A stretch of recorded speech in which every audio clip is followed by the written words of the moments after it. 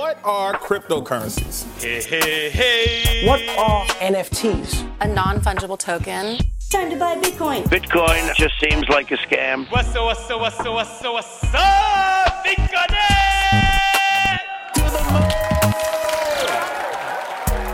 Hello everyone, welcome back to Under Ledger. This is your host Mol Said, and I'm back once again on your weekly rendezvous from Paris. I'm still live from Ledger Open, and if you don't know what that is, it means that you haven't listened to our previous episodes, so be sure to check them out. But in short, Ledger Open is a Web3 event happening at La Gaîté Lyrique, right at the heart of Paris, with hundreds of speakers and attendees coming from all over the globe. And the good news is that we're taking you with us on this journey to meet some of the most inspiring guests and discuss the future of user experience in the world of crypto, DeFi, and NFTs. This time, I'm pleased to welcome Evgenii Yurtayev, co-founder of Zerion. Zerion is the easiest way to build and manage your entire DeFi portfolio from one place. Together, we'll be discussing DeFi accessibility, user experience, as well as Zerion's story and vision for the future of the space. So, Evgenii, welcome to Under Ledger. How's your Ledger Open going? Thank you. I'm excited to be here. Ledger Open was actually a great experience to me. I can tell the story how I was getting here. It was I heard it was a long way here. Right. Yeah, it was a long way, and it was very spontaneous in a way as well. Okay. I had to improvise midways, but I made it. So far it's been an amazing experience. I just had my talk. Yeah. Love it. I love all the people that came here. It's been a lot of insights that I got into how all the new companies are thinking about the space, and how Ledger specifically is thinking about the space. So that was very interesting. Yeah, and thanks a lot for taking the time. Super excited to chat with you. So let's get going. On the Ledger Season 2, Episode 11, live from Ledger Open with Zerion. Here we go. So I always like to start from the beginning. And the beginning for you was at Google. You were interning there as a software engineer back in 2016. That's when you founded Zerion. Most people, when they're interns, they don't found companies. And in 2016, there was no DeFi, DeFi was just super small. How did Zerion come to life, and what was kind of the initial idea of the project? Right. I think Zerion just started on pure enthusiasm and love for the idea of Ethereum and the world computer. So that is essentially what was driving us, like the three co-founders, in the first many years, and still I guess drives us. So we just got really excited, and we started building stuff, whatever we could build, whatever was interesting, useful. We just started building that, and we've done all the kind of things. We actually built one of the first things we built was Blackjack, purely based on Ethereum. So, imagine that. For every move, you would need to wait for 20 seconds. But you can actually move the cards and stuff, and it works through the smart contract. So this is how it all started for us, and eventually.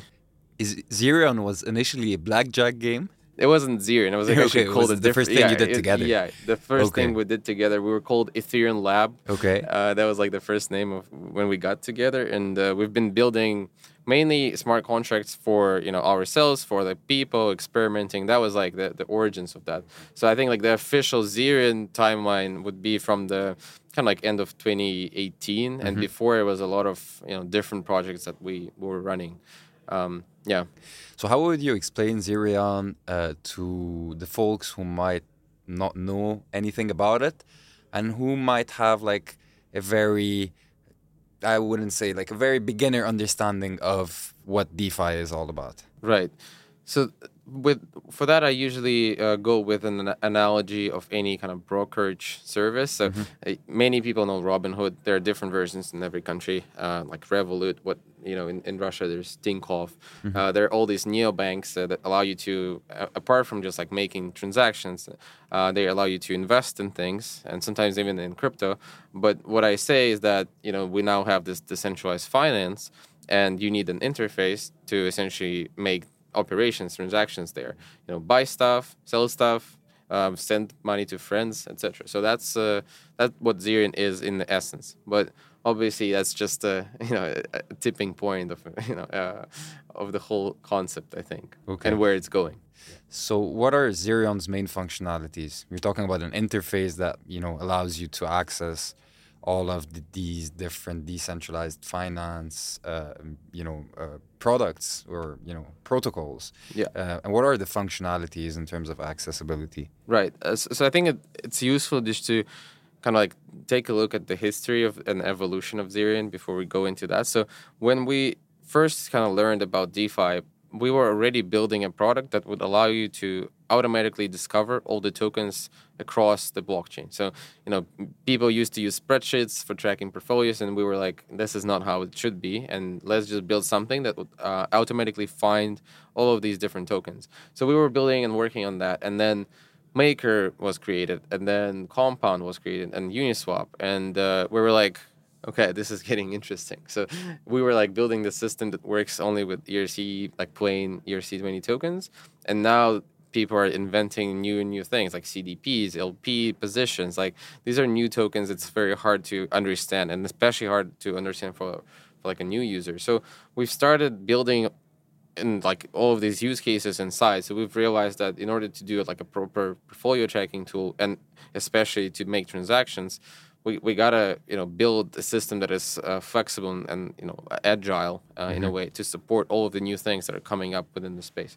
And I think use cases for Zerion and Zerion users were changing with the evolution of the space itself. So when it started, everyone was like crazy about, oh, now I can like borrow like stable coins with my crypto holdings. So that was like a big narrative in beginning of 2019, and then it all went to compounds and like Aave. So people were like, oh, actually I can earn more yield on my stables than I can in my Bank of America. So that was the next narrative. And then we had, this is like where it was leading all to the bull market, and essentially now it's a lot about trading and like a lot of the big part of 2020 and first half, I guess, like of 2021 was a lot about trading, and now NFTs. And so use cases changed. We support we act as a marketplace of sorts. So if there is anything that is popular and where the users are, we just reflect to what users need, and we support that as part of and grow the features that are available on Zerion. There are actually two questions that naturally come to mind. First is, how are you able to source all of this information? Because in the web, in the world of Web 2, it would have been super hard with the walled gardens. You need, tons of APIs and permissions. Yeah. So that's the first question. And the second question is, how do you generate revenue? Yeah, these are two, very different questions. So the first one, that's what I love about the space, this permissionless access, and which benefits everyone. So Uniswap is like benefiting from the fact that we integrate it, and we don't need to ask them in order to actually integrate that. So we actually have this service. It's accessible at roadmap.zerion.io, and there you can vote for stuff that should be integrated. And we just look at that and see what people are essentially voting for to be integrated. So that's how we prioritize a bunch of these integrations. But obviously there's some internal magic and predictions for the future. What is it that is going to be the next thing? So that is also a part of that. On the second question on the revenue, so the only way Zerion currently makes money is through positive slippage. And this is like something invented by 1inch. It can be even thought as like the referral, because like this is actually what the aggregators are charging the user, and they just share portions of that with the interface that generated the trade. So that did not, I would say, prove to be a very scalable way of making revenue, and this is not, I think, how we're going to monetize in the future. That's I have no doubt about that. I think the current plans, so we've been actually doing surveys with our users, like what are the things that you're interested in paying for, like okay with paying for, would be happy to pay for, etc. So there are some cool ideas that we're working on right now, and you'll see that in some near future. Yeah, because basically you are providing a service. People pay for services, so it does make sense to pay if you make someone's life easier. Exactly. I think we're looking at this similar how MetaMask and Ledger are looking at this. So both of them have fees integrated within like the features that you're providing, and usually they're actually pretty high. So yeah, we're probably gonna. We'll talk about that next time. Yeah. All right. And to me personally, Zerion feels like having the best of both worlds. You kind of get the UI and the UX of Web 2, and then the core of the benefits of a decentralized core of Web 3. How are you thinking about DeFi accessibility in general? Right. This is actually a big topic for us. So when we started. That's like a short derail, but like I'm going to quickly cover that. So go ahead. Back in 2019, when we were just starting out with our first fundraise, and we had very little users. Like I think maybe 1,000 or something, like monthly active users. That was like wild times. So we actually went to the YC hackathon, and we've built this app which was called DeFi with like Y at the end, and it allowed you. So it connected Plaid, which is like an API for banks in the US, and it connected with Compound. So effectively, you could like withdraw money, dollars directly into Compound and start making yield. And it actually worked. Like the prototype that we've built, it worked, and people were like crazy about it. Like the API was 6%, and people were like, whoa, how does this whole thing work? And there are actually quite a few companies that tried to do the same thing, but like we never proceeded with that idea, because we continue to build Zerion.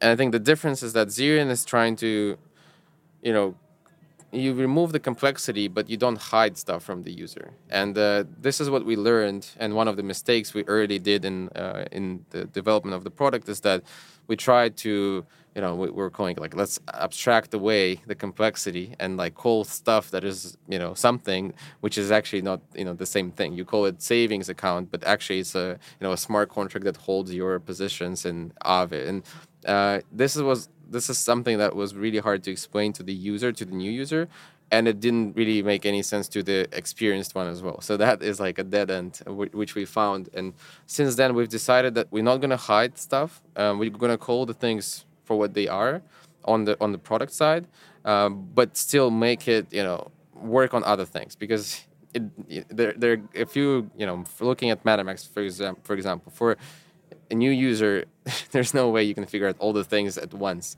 So MetaMask is just like putting all of the complexity at your face right away. And we see all the accidents on Twitter every day. Exactly, yeah.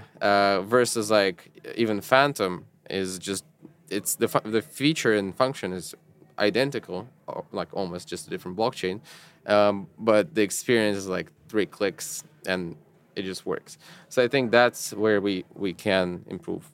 Education is a huge component, I think, for the whole space. I mean, for Ledger as well. Yeah. So, speaking of Ledger, for the people who are listening to us, actually, Zerion is available in Ledger Live, so Ledger users can access it from within the security of their Ledger device. How was that collaboration like? Oh, and just wanted to say here that you can also use iOS app with your Ledger Nano X, which is, a lot of people love that. Yeah. From the feedback I'm hearing. People really like connect your Nano X with Bluetooth, and it just works. And you can swap stuff right from your Ledger. Yeah. So that's cool. With Ledger Live, this integration was actually, I think Andre, who is here, came up with this idea. And I think it went really well. So first of all, we are getting quite a bit of usage and coming from Ledger. So that's great to begin with. Overall, I think like the Ledger team, I was surprised how supportive the Ledger team was and really like on top of things.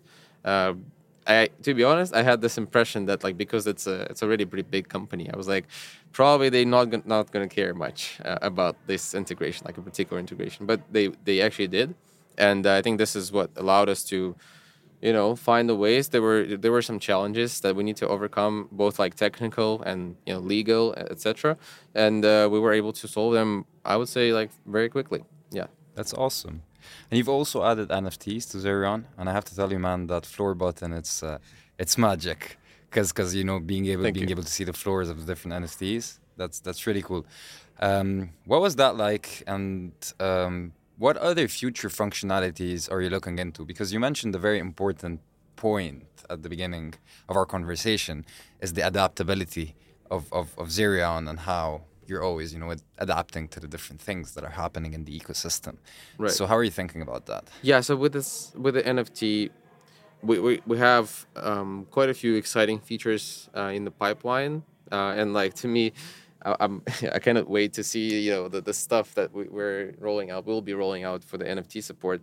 But it's always like a ton of ideas, but very little resources, and that is why we cannot do everything at once. But in general, I think we are currently mainly focused on improving the core of Zerion. Mm-hmm. So essentially, for us, the important bit right now is how do we make sure that Zerion scales up for all the future use cases, such that we don't have to, reinvent the wheel every single time. As I said before, the use cases change quite quickly, and I think Ledger in one of the talks, I forgot who that was, but someone from your team mentioned that essentially you gave up on the support of Compound because maintenance cost is high, and they change contracts. There are new protocols that you need to support that have higher API, etc. So we're thinking of ways, how do we make it such that it evolves and lives without much of a Zerion involvement. So that's the goal, what we're trying to do. Okay. It's pretty interesting and ties perfectly into our next segment, which is the last segment of the show. This is Glimpse into the Future. So in your opinion, and we've been talking about DeFi frictions, but if you had to choose one thing that we needed to solve with DeFi, one of the current frictions, what would you say is the priority in your opinion? It's a good one, I think, and my answer would be probably totally different if you months ago. But I think now I would say it's bridges between different blockchains, because I think now a lot of stuff started to actually make sense. So you move your money to whatever Polygon or a roll up, and it's actually quite cheap to transact, and there are way more use cases that you can build on the chain that supports that has cheaper transaction costs. So effectively, if we solve the issue of moving quickly from one blockchain to the other without a lot of waiting times, high costs as well, making it more usable, then essentially Zerion would make even more sense, because right now the multi-chain feature that we've rolled out is kind of siloed still between different chains. So yes, we were rolling out the bridge interface, but then it kind of still on the hands of the user to decide what chain I should be using this thing on, versus it's kind of like on the internet. If you Google something and they just tell you, look, this is available on this server in Amazon, this one is on Google. It's kind of having a Gmail that could only send emails to Gmail. Yeah, it's exactly, yeah. Or and I think in hindsight it's going to sound Yahoo. So absurd, 10 years from now. Yeah, and that, this composability just broke because of, Ethereum being one chain. Now we have way more than that. And we need to, if we set up the bridges the right way, then the user would not really need to think a lot. And you just you start with Ethereum, you make a transaction, goes through 5 different blockchains. Doesn't matter for the user, ends up in some blockchain, but still accessible with their private key. I think that's going to be the beauty of it, and this is when it's going to make sense. Okay, interesting. And do you think interoperability protocols have a role to play in that? When you think about Polkadot or Cosmos? I'm convinced that EVM is here to stay. I'm happy to be challenged on this opinion, but effectively I view that I'm not sure if Ethereum is I think that there will be more chains like Ethereum that are going to be very valid and used for their use cases.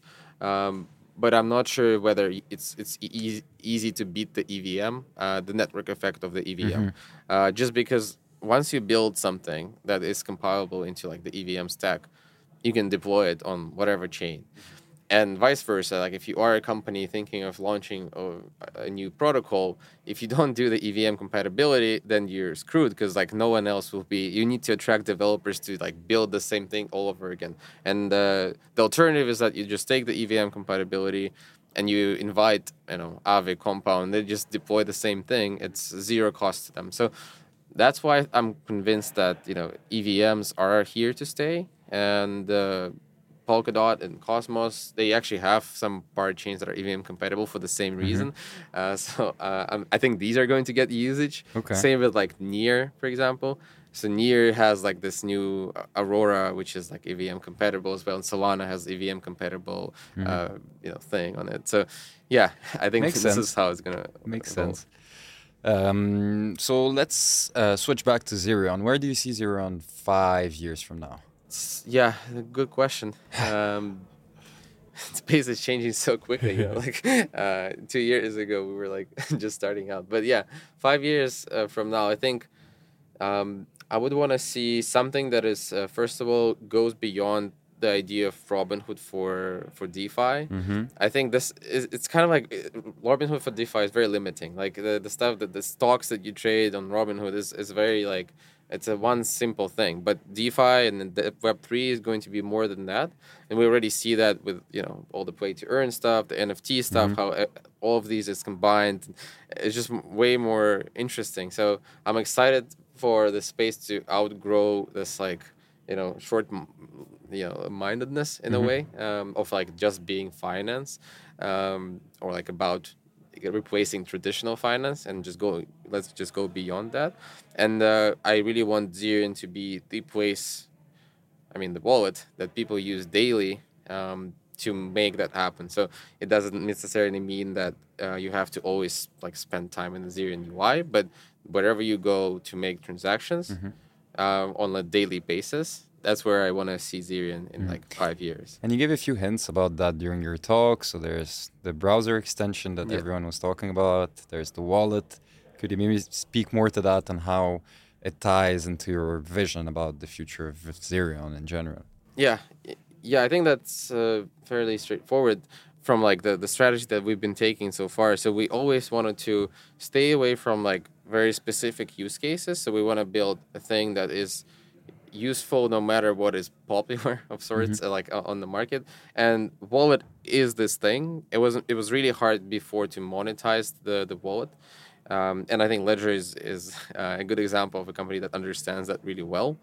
So now I guess like also apart from hardware wallets, I'm making a small remark, hard to monetize if you're not selling hardware wallet. The wallet stuff and the extension, it's all about the same thing. It's about where you keep your private key, and we just feel like this is the core thing. Like wallet is this important thing, but it lacks without other things. It really lacks usefulness. Like all the previous types of wallets, like Trust Wallet, for example, was not meant for this new Web3 era. It was meant for storing coins on it.